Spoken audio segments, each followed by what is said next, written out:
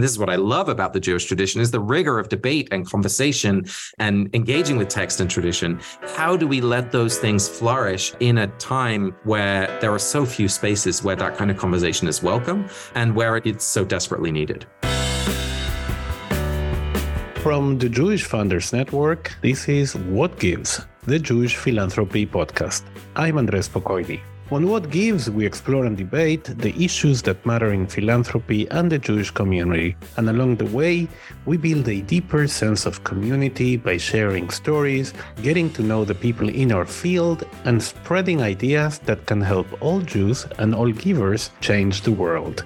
Today, we're speaking with Casper Kuile, CEO of The Nearness, which offers courses in spirituality and self-inquiry for all in small groups of people who don't fit into traditional religious boxes, and co-founder of Sacred Design Lab, a research and design consultancy centered in spirituality. Today, we speak about Casper's work in seeking to create a new structure of community experience that uses the ease and accessibility of the internet while also building local connections that become deep and meaningful friendships. We dive into what the spiritual leadership of the post-COVID world looks like and which models of community we can learn from in creating spiritual belonging. We also talk about the importance of the Jewish community asking itself the hard, uncomfortable questions about where it's going, like what the boundaries of Judaism should be in the 21st century. Take a listen.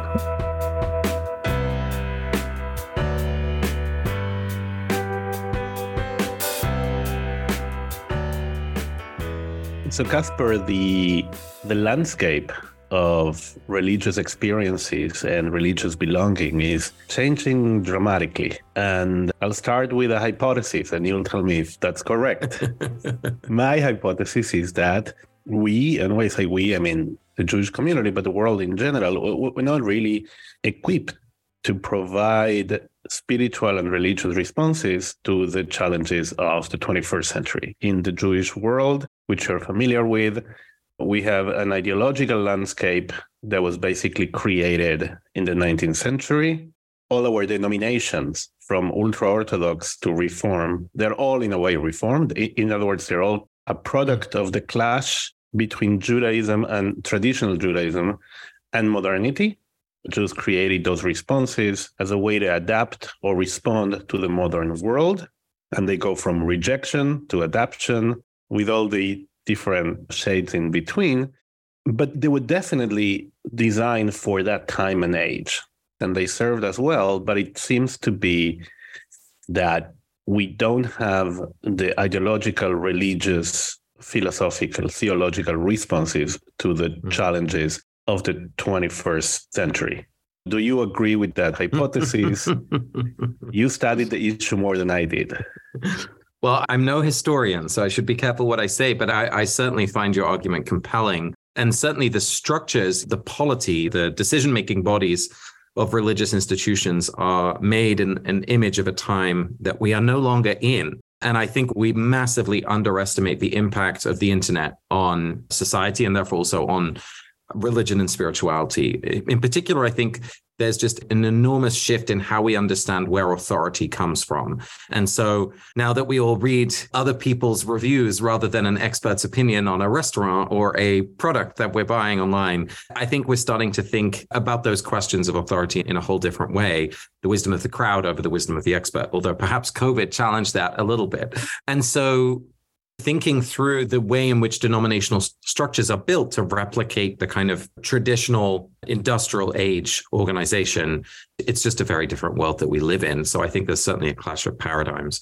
And I agree with you that as we look forward, that's only going to change even more so. One of the things I always think to myself is that one of the biggest, most important jobs that religion might have in the 21st century is to help people know what it means to be human in an age of technology where the difference between human and non-human is going to become increasingly difficult to navigate.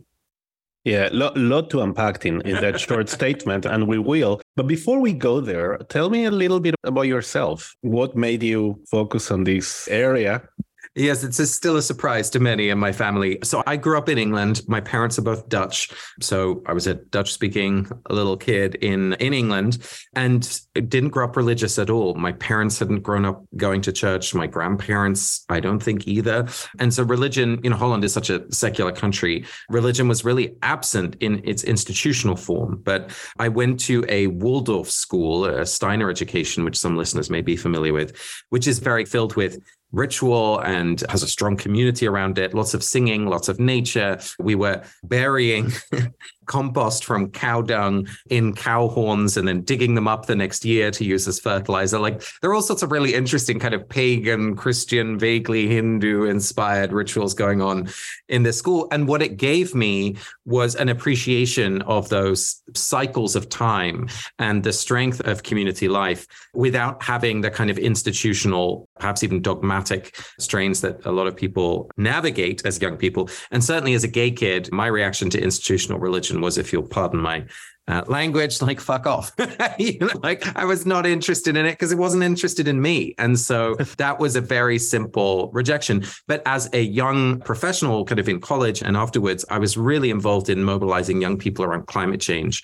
And I think like a lot of activists had that moment of realizing that the impact I could have as a single person on a global, historical, epic catastrophe was way smaller than being able to solve it. And I felt overwhelmed by it and had that moment of hopelessness where I started to ask, well, how are these leaders who I most respect sustaining themselves? They're all meditating, or they all have some sort of spiritual practice. And why has religion been so interested in culture building and behavior change over centuries? Oh, it's to help people remember things that are hard to do by themselves. And so I started to connect the dots with what I was interested and passionate about in terms of justice and environmental issues with religious and spiritual traditions, and found myself in divinity school as a gay atheist and haven't looked back since. That's quite a journey. And it is in a way kind of an emblematic journey, right? I think what your journey shows is that the spiritual yearning is still there.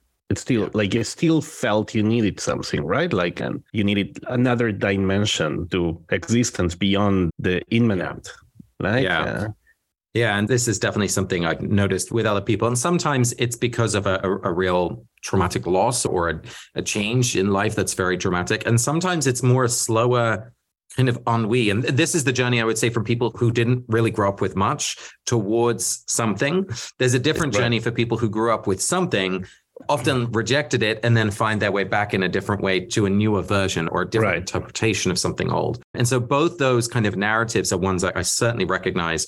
But I think what's different from, that those are not new patterns in any way, but what is new, at least in terms of what the data is telling us on a national scale, and this is beyond the Jewish context specifically, but in previous generations, maybe when people had children, there was an expectation, that's when they'll come back to church, or that's when they'll come back to the congregation. And that's not happening anymore. And of course, if you're not raised with anything, there's no back to be going to. And so what we're finding ourselves in now is this kind of scattered seeking, I think, where people are bricolaging, putting their own spiritual lives together, a little bit of this because they found a fabulous app, or they took a wonderful yoga class, or there's an incredible local community that they've joined, but it doesn't quite do everything. And so they're also going to this podcast or this book or this whatever. So let's dig into that for a second, because I think it strikes a chord here. There seems to be, let me put it this way, modernity opens sort of the floodgates of personal emancipation.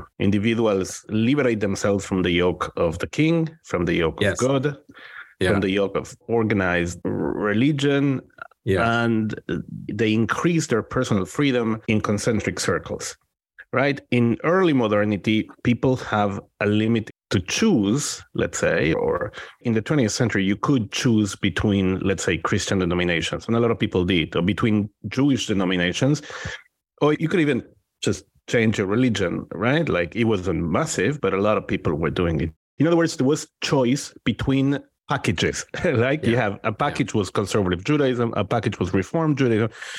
Now, in late modernity, or however we're going to call this stage of human development, you're not choosing, you are making it. Yeah. right? I think it's a massive difference, right? Like a young person will not only seek to choose between prepackaged options, but is going to just try to build their own with things from many different traditions.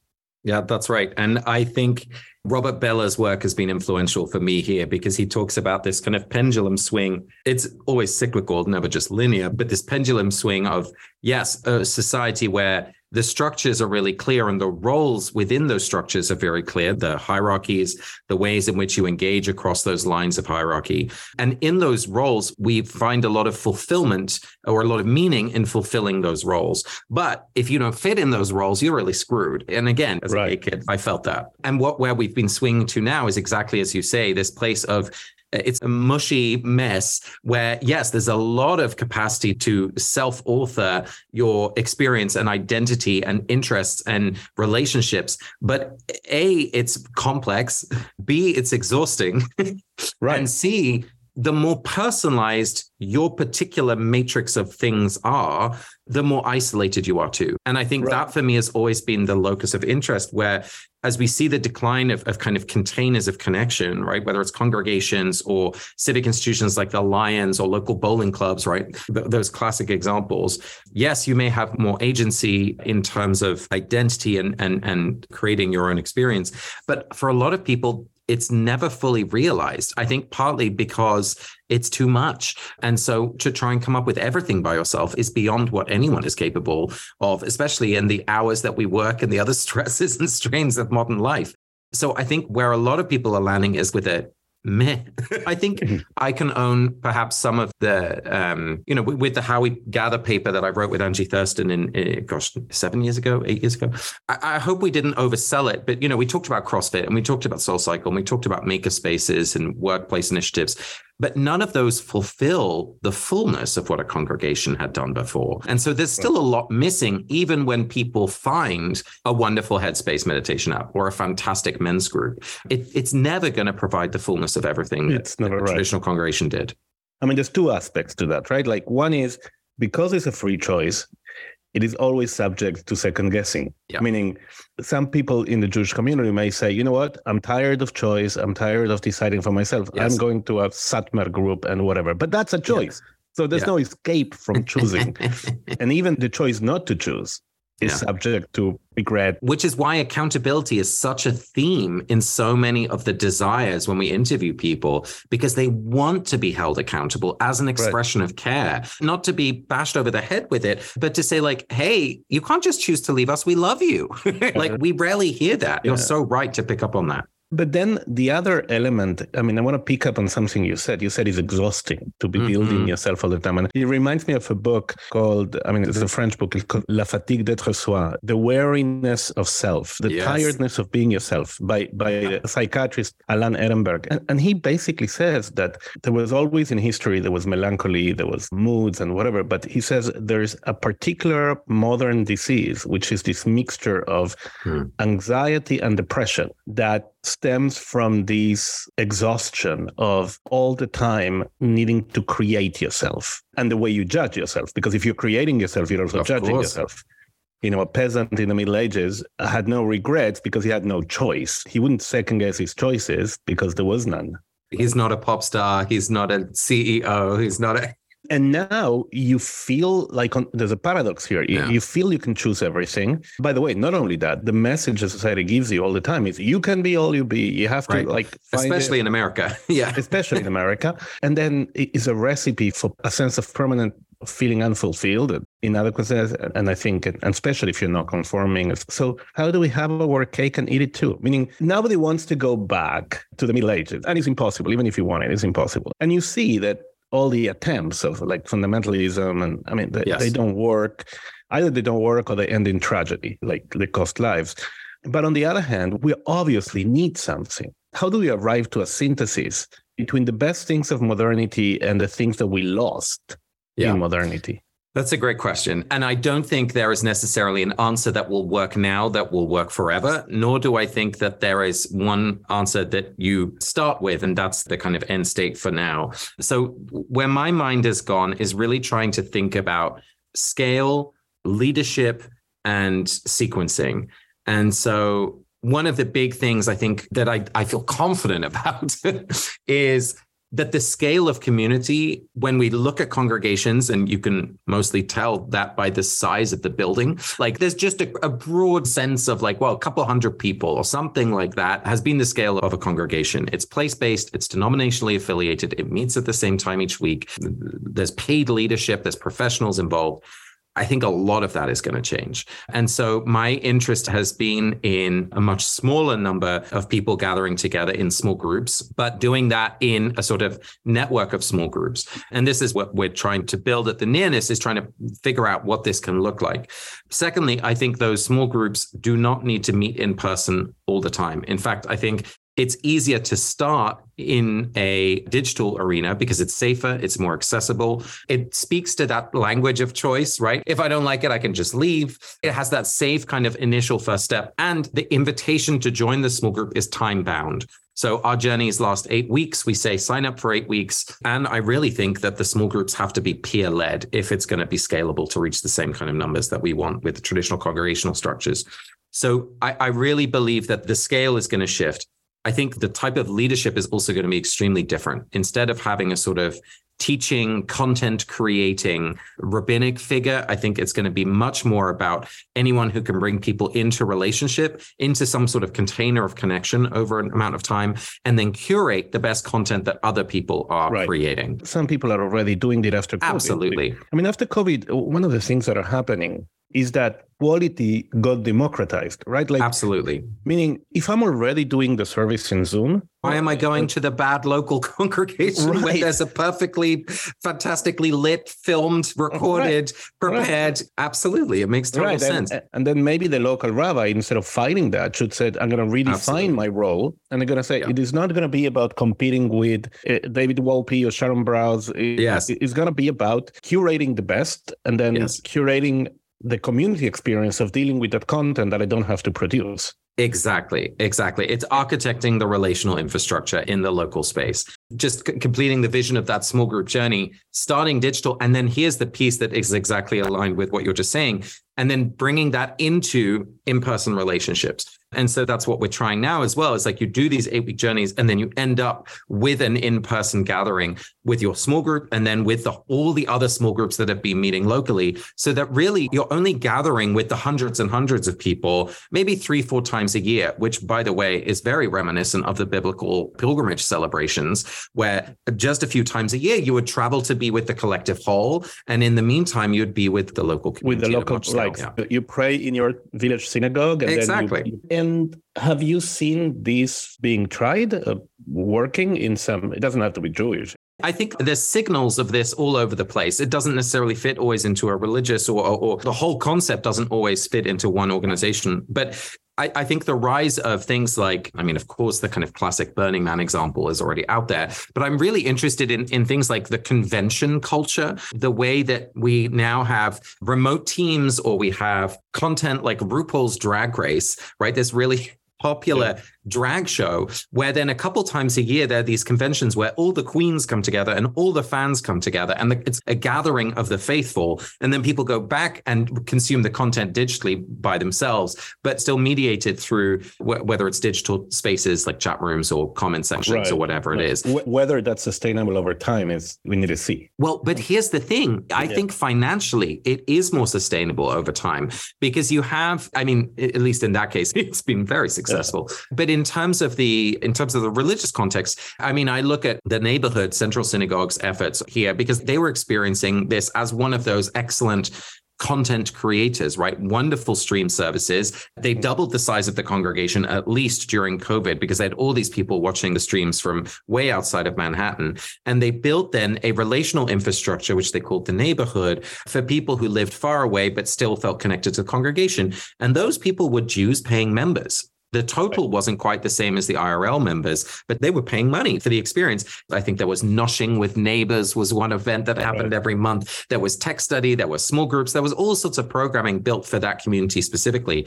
And I think that model is a really interesting signal of what's to come. This is fascinating. I can't hold myself. I think one of the things that I've learned from the work with the Nearness over the last couple of years is digital only also doesn't work. You need that rhythm of sequencing the digital to the in person, where the relationships then flower and blossom. And you have this beautiful moment of like, wow, everyone is real. And then that sustains you through the next 8, 12 weeks, whatever it is, of the next digital journey.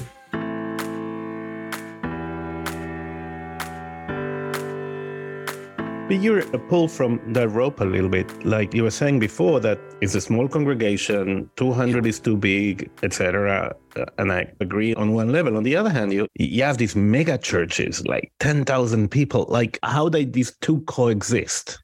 Well, it's interesting, and I will say this is a particularly Jewish question, because within Christian circles, there's a real lack of faith within the megachurch model. Because first of all, they are absolutely centered on a charismatic individual. They have a lifetime, which is very well documented, that always ends in decline. Or in scandal.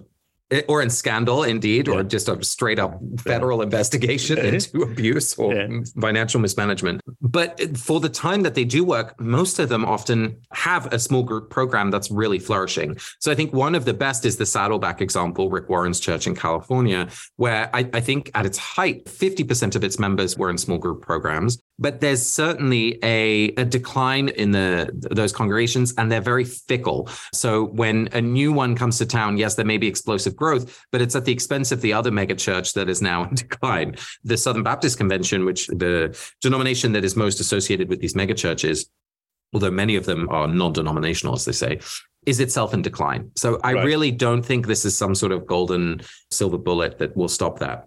Are the megachurches or much of American Christianity in general more a reflection of America than of Christianity? Meaning, 100%. Is it like a functional way of putting a veneer of religiosity in your life when in fact you're not wrestling with any of the values of modernity? Like it's still okay to have a lot of money, it's still okay to have guns, it's still okay to be whoever you want to be, but you read quote unquote scripture once a year. And that's not a criticism, right? That's an observation of, hasn't America created a religion that is functional to the American way of life rather than the other way around?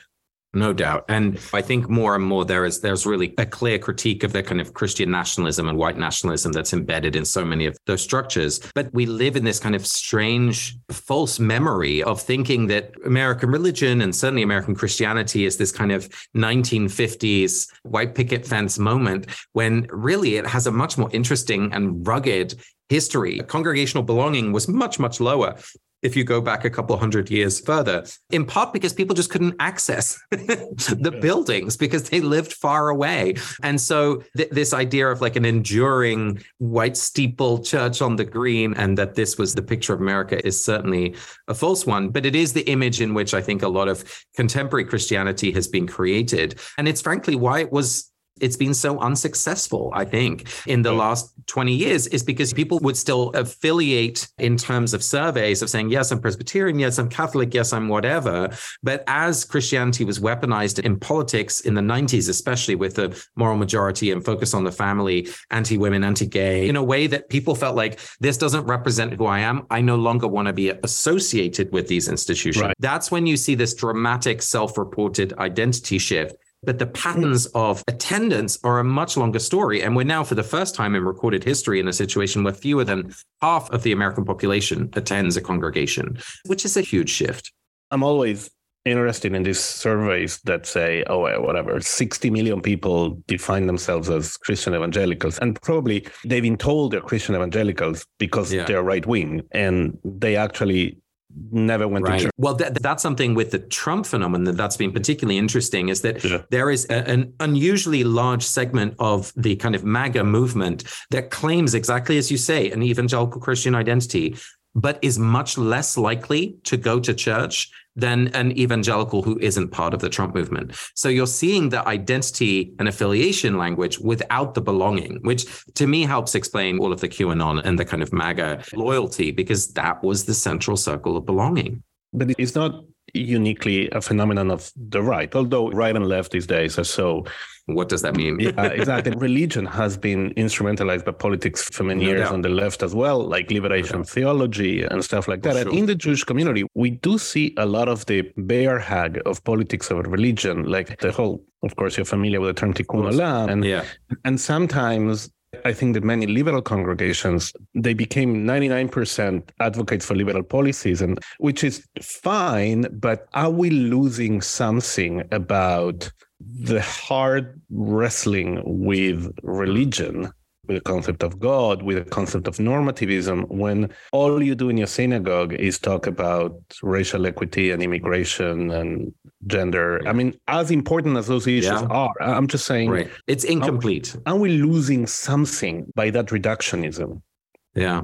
This is a question in my mind. Like, I'm wrestling with this myself right now, which is like, is that just a small percentage of the population that like wants to be religious? Like in the way that you're describing, right? Those wrestling with the deep questions of connecting the dots between our inner lives and our outer lives, and what is demanded of us and what can we give and what do we owe one another and what is right and what is wrong. Sometimes I wake up and I feel like the future of religion is just small and like that's going to be okay. And then other days I wake up, and this was partly informed by the experience of the Harry Potter and the Sacred Text project that I did for many years, where we were having those conversations, but the premise of the conversation was a fan conversation, not a religious conversation. And that resonated with tens of thousands of people who were listening, who would never have sought out a spiritual or religious thing, but they just loved these books and they loved talking about the characters and the story and what it meant. And suddenly they were doing our version of Lectio Divina, Chavruta, and Podes, and these things that they would never have sought out, but ended up loving. And so some days I wake up and I'm like, it's really just about how we frame the invitation and set the table. But that's a conflict in my own heart that I have not reached a conclusion on.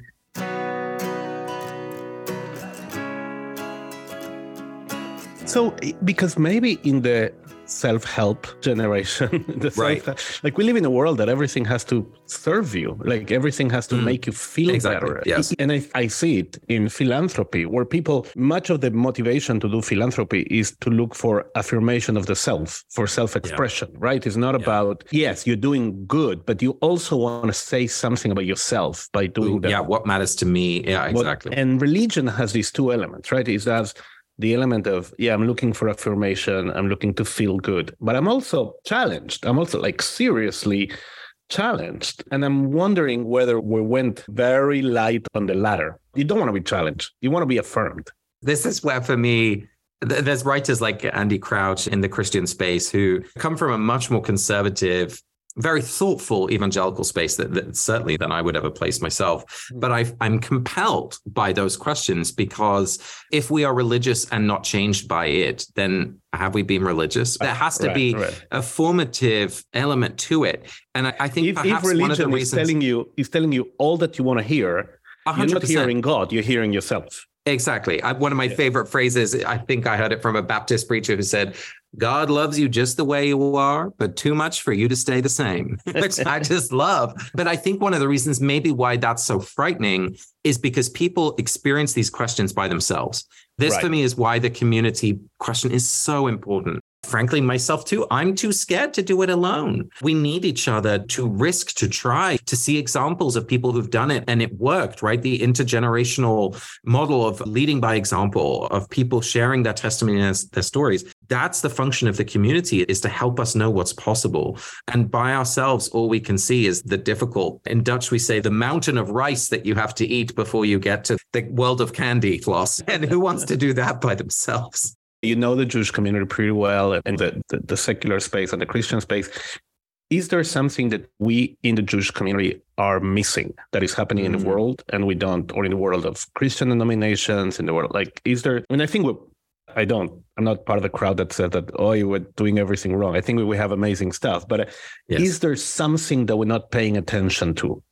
Well, I will affirm your first part, which is that the Jewish space is leaps and bounds ahead of any other religious space that I've seen in the United States, mostly because there's a familiarity with change over time, that there is not the sense that this is the way it's always been done, because in recent memory, it had to change. And so we know it will change again.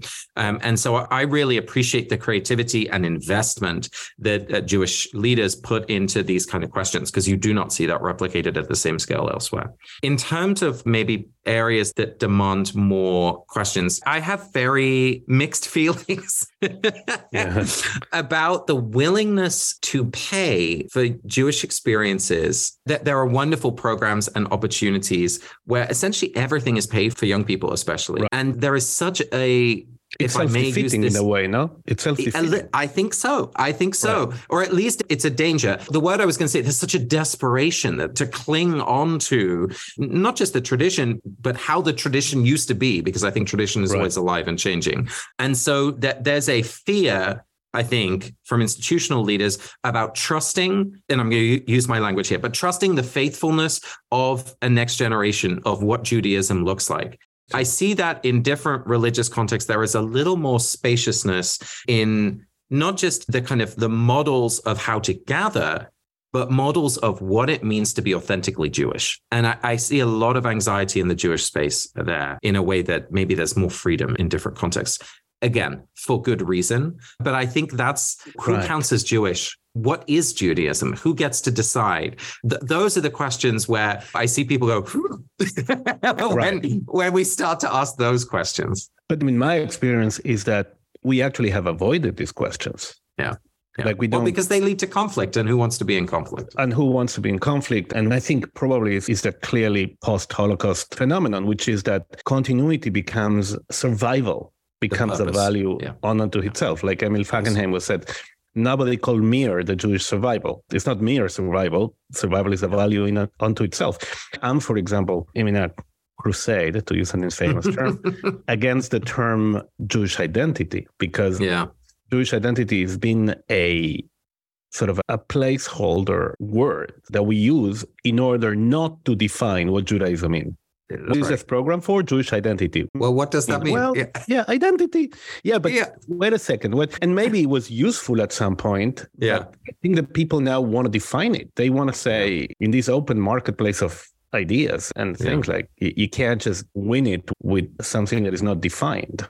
I mean, this is always an interesting question, but my own spiritual life has been deeply influenced by Jewish friends and housemates and mentors and reading Heschel and others. And I really was sad to see how little reaction Amichai Lau-Levi's paper Joy got, because I found it such a creative and stimulating read. This idea of between Jew and Goy, there is this other category of joy, like someone who loves and is at the edges of the community and participates and respects and loves the community, but is not themselves of it. And I think there are so many people who would fit into that category now. There's an opportunity to, my colleague Sue Phillips always talks about her love of Unitarian Universalism because it's a religion of claiming and being claimed.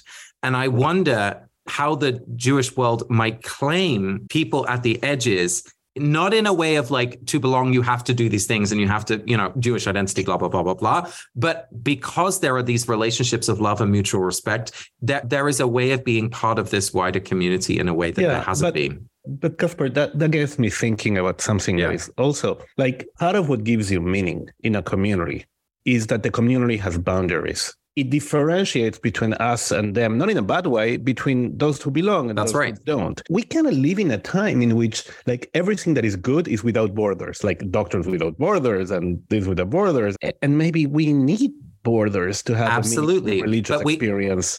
100%. But we also need pathways in and pathways out. And I don't mean conversion. I really don't. I mean the creativity of thinking of more than one category. And I think you're seeing that now with real focus on Jews of color and thinking about Sephardic and Ashkenazi, right? Like there's a whole conversation about making space for more types of Judaism within the Jewish world. Right. And this just feels like a really interesting, I'll give you an example of where I felt this happen in a very small way recently.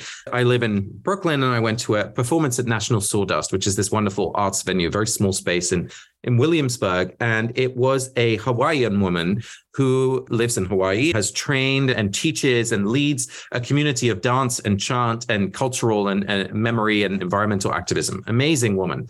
And during the performance, she had this gift of deeply being in her own identity and own context, having taught and lifted up these dancers and musicians and activists who had come with her, who lived here and performed the traditional cultural practices of Hawaii, and then extended this invitation to us as an audience that we were now part of, not the same depth, not the same level of commitment and knowledge and everything else. But she basically spoke into reality, this sense of interconnectedness, and gave us a place in the wider community. And I think that's what I'm thinking that not just Judaism, all religious institutions and traditions have, is to help people not have to be exhausted and struggling to make things by themselves, but that they have at least one string that ties them to something bigger than themselves. And that doesn't overwhelm them and drown them in responsibilities and things that they don't necessarily want at this moment, but gives them a pathway in that doesn't immediately demand A, B, and C. And that I think we're still missing. Yeah, and what you're saying about Hawaiian dances, and it makes me think that one of the basic challenges that we have in this day and age is to articulate the particular with the universal. I mean, we see that a lot in the case of Israel, which is in the thick of this battle now between the Jewish and the universal. But Judaism, in a way, exemplifies that tension. Like, I don't know how familiar, but when we say Kiddush every Shabbat, we talk about this is in memory of the creation, a universal event, and this is in memory of the Exodus from Egypt, a particular event. So Judaism was always about trying to articulate the universal of the particular, or rather, what can you give the universal by strengthening your particularity? And I think that today we lost that, right? Like there seems to be like two paradigms. One is a kind of tribal fascism, for lack of a better term, like exclusionary sort of hate of the other. But then a multicultural fascism too, in which they say that particularism in and of itself it's illegitimate, right? And can we navigate in religious thinking something that is deeply particular and yet deeply universal at the same time? I think that's where most of the people are. People want a particular identity, but people don't want that identity to be exclusionary of their contacts with the world. Well, and not just with others, but within themselves. And I think this is the trick, is that a lot of people, myself included, have multiple belongings in terms of those religious, even just keep it simple to religious identities. We're recording this on a Friday morning. I'm literally hosting a Shabbat this evening with a bunch of Jewish friends because we rotate who hosts. And so like, I'm in this weird position. I'm not leading the prayers, like I'm not baking the challah, but like, it is in my house. And so like, here I am participating in this tradition with people who I love, which includes one person who's converted, a gay couple who are getting married in a couple of weeks. Like, expression of Judaism and the roots into it are many and diverse. But at the same time, I'm connected to Christian communities and Buddhist practice and various other things. And so anything that would demand saying, because you are particular this, you cannot be particular that. For me, it's a choice, but it's going to be real limiting.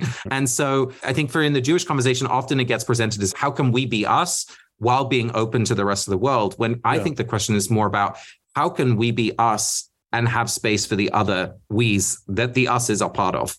You know what I mean? Yeah, and that's different for different people. So there's sort of an isomorphism, like meaning you replicate the diversity of the world inside yourself, whether you want it or not. And therefore, the wrestling between the universal and the particular happens on a society level, but it happens inside your heart and mind as well.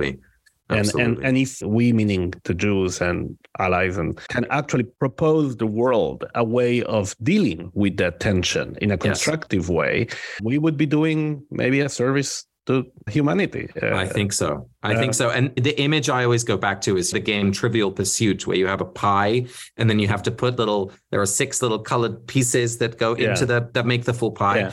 I think there's so much attention focused on what does our little slice of the pie look like, our Jewish slice. And I think all religious institutions should be asking, how do we build the empty pot into which those slices can go, right? That's the infrastructure that's missing and that people are exhausted of trying to create themselves. Yeah. As Rabbi Jonathan Sachs, used to say, he used to say, what is our voice in the conversation of humanity? And he's I find that a very deep phrase, because you need to know your voice. Then your voice doesn't have any meaning if it's not inserted into a conversation of humanity. In other words, the 2 elements of the barbell here have to be very strong. You need to know your voice, because if not, what are you giving to the universe? No doubt.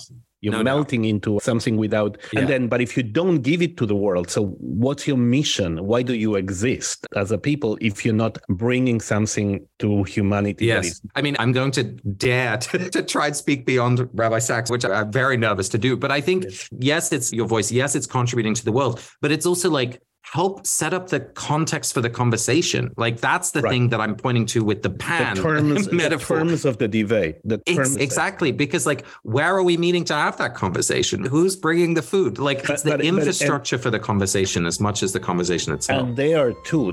Talmudic debate can be a model for conversation.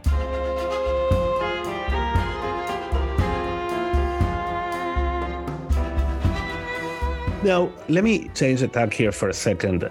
In much of your writing, and I've been consciously avoiding it, you talk a lot about the organizational scaffolding of the religious experience, right? You talk about soul cycle, and different organizational models and different models of belonging that we as people that are interested in the religious experience can adopt or learn from and what have you. That's sort of amazing. And you mentioned a little bit of it. But the reason why I've been avoiding it is because I'm wondering whether the problem is not one of structures and formats and venues, but a problem of ideas. Meaning, it's fine to learn from the soul cycle model and what have you, but if we don't have theologians in the Jewish communities, if we don't have people that, if we don't have a new Heschel, a new Mordechai Kaplan, a new Soloveitchik, like what are we going, like all these things that we were talking about on the spiritual level, like building empty frameworks in a way. Yeah. Well, I mean, I'm obviously a huge fan of the theologians. And after finishing a book all about practices and structures, all I actually wanted to talk about was theology. So I do understand what you're saying. I have to believe that those people are there. And I have to believe that those ideas are always being created. I mean, I've loved learning from Ilia Delio, for example, who's a nun and a scientist who has just done the most incredibly creative theology work. She's the head of theology at Villanova University, where she's repositioning where God is in a way that I find extremely alive, where she's talking, God is not above us. She says one thing that is very intuitive to this kind of contemporary context, which is like, yes, God is inside of us, but also God is ahead of us. And so she's creating this kind of like evolutionary language, or she's using an evolutionary language to talk about what it means to be human. Anyway, so those people are out there. I really do think so. Often they're maybe not the best at communicating it to a wide audience. And that's maybe some of the gifts of a Kaplan and a Heschel. So let's have faith they are out there. But of course, I agree with you. Here's the thing I think that is important, though, which is those ideas don't come out of nothing. And I think often new contexts and structures is when new theology happens, right? It's when people have experiences that need new meaning-making stories or ideas. That's where a lot of that creativity comes from. So maybe in that way, I'm a bit of a structuralist. So philosophy follows sociology in a way. Like, in other words, Jews confronted the sociological challenge of modernity, which was economical, social breakdown of structures. And then from that, a new theology emerged, maybe. And you're seeing it, I think, especially with environmental issues now, right? Like there's so much theological work happening around climate and biodiversity loss and new relationships to place. And so I do see it happen a little bit, but no doubt there's more to be done. We do live in a country that does not value philosophy and ideas a lot. That's true. Like Alexis de Tocqueville said it. I haven't seen in the civilized world that pays less attention to philosophy than the United States. And this is, of course, we won't have the time to get into this, but I like to finish where we started, which is the human being is probably a different human being than the one that existed 200 years ago, meaning the hyper empowerment of the individual. And the question on the one hand, and on the other hand, the questions about artificial intelligence, genetic engineering are actually changing the nature of humanity. It is as though we need a religion for human 2.0, and we're late because those changes are happening and we don't have the theological, ideological underpinning to understand them or to make sense of them. Absolutely. And I think if we're not careful, the authors of Religion 2.0 for the next phase of human life will come from the corporate board office and not from the shul. And I think that for me is having flirted a little bit with spirituality in the kind of corporate workplace. Well, I have stepped away conclusively from anything that does that because the premise is so flawed and the theological resources are so few. And so I am deeply committed. Sometimes people look at me and think like, oh, you're this anti-institutionalist and blah, blah, blah. And the very opposite is true. Like I am deeply committed to the flourishing of tradition because I see how deeply it's needed, because without it, we are screwed. Yeah. And so for me, the question is, how do we help these timeless truths and the rigor of, and this is what I love about the Jewish tradition, is the rigor of debate and conversation and engaging with text and tradition.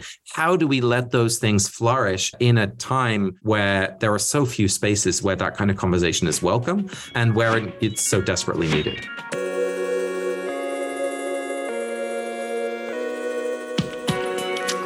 So for our next conversation, we're going to talk about what is human 2.0 and how religion can help him or her survive. But to finish, when you look at the landscape of religion and the state of the world and the state of belonging and community, what gives you hope? I've learned that when we look at things that are big, I feel hopeless. And when I look at the small, I feel hopeful.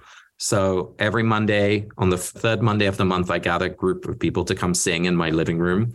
And every time there's someone new who leaves just being like, oh, I didn't know this was possible. And for me, that's where I get my hope from, is seeing people remember something that they didn't know they knew when they're in touch with some of these ancient practices and ideas. And for me, I'm increasingly less interested in conversation and more in experience. So singing together, dancing together, eating together, even at a wedding. Those are the moments when I'm like, yeah, we will always come back to this, because where else do we have to go for the biggest things in life? Beautiful. Thank you so, so much, Casper. Thank you, Andres. So good to see you.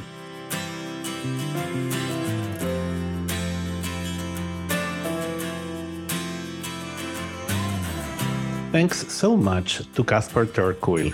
You can learn more about Casper's effort to create spiritual communities at thenearness.coop. That's thenearness.coop. Thanks so much for tuning in. We want to hear your feedback about this podcast, but also guest ideas, breaking philanthropic news, whatever you want to send us. Write to us at communications@jfunders.org. Keep up with the Jewish Funders Network at jfunders.org and find us on Facebook, LinkedIn, and Twitter at jfunders. You can also follow me on Twitter at Spokojny. Now I leave you with a quote from George Shaw, who wrote, "I am of the opinion that my life belongs to the whole community, and as long as I live, it is my privilege to do for it whatever I can." So keep doing stuff for the community, keep giving, and join us next time on What Gives.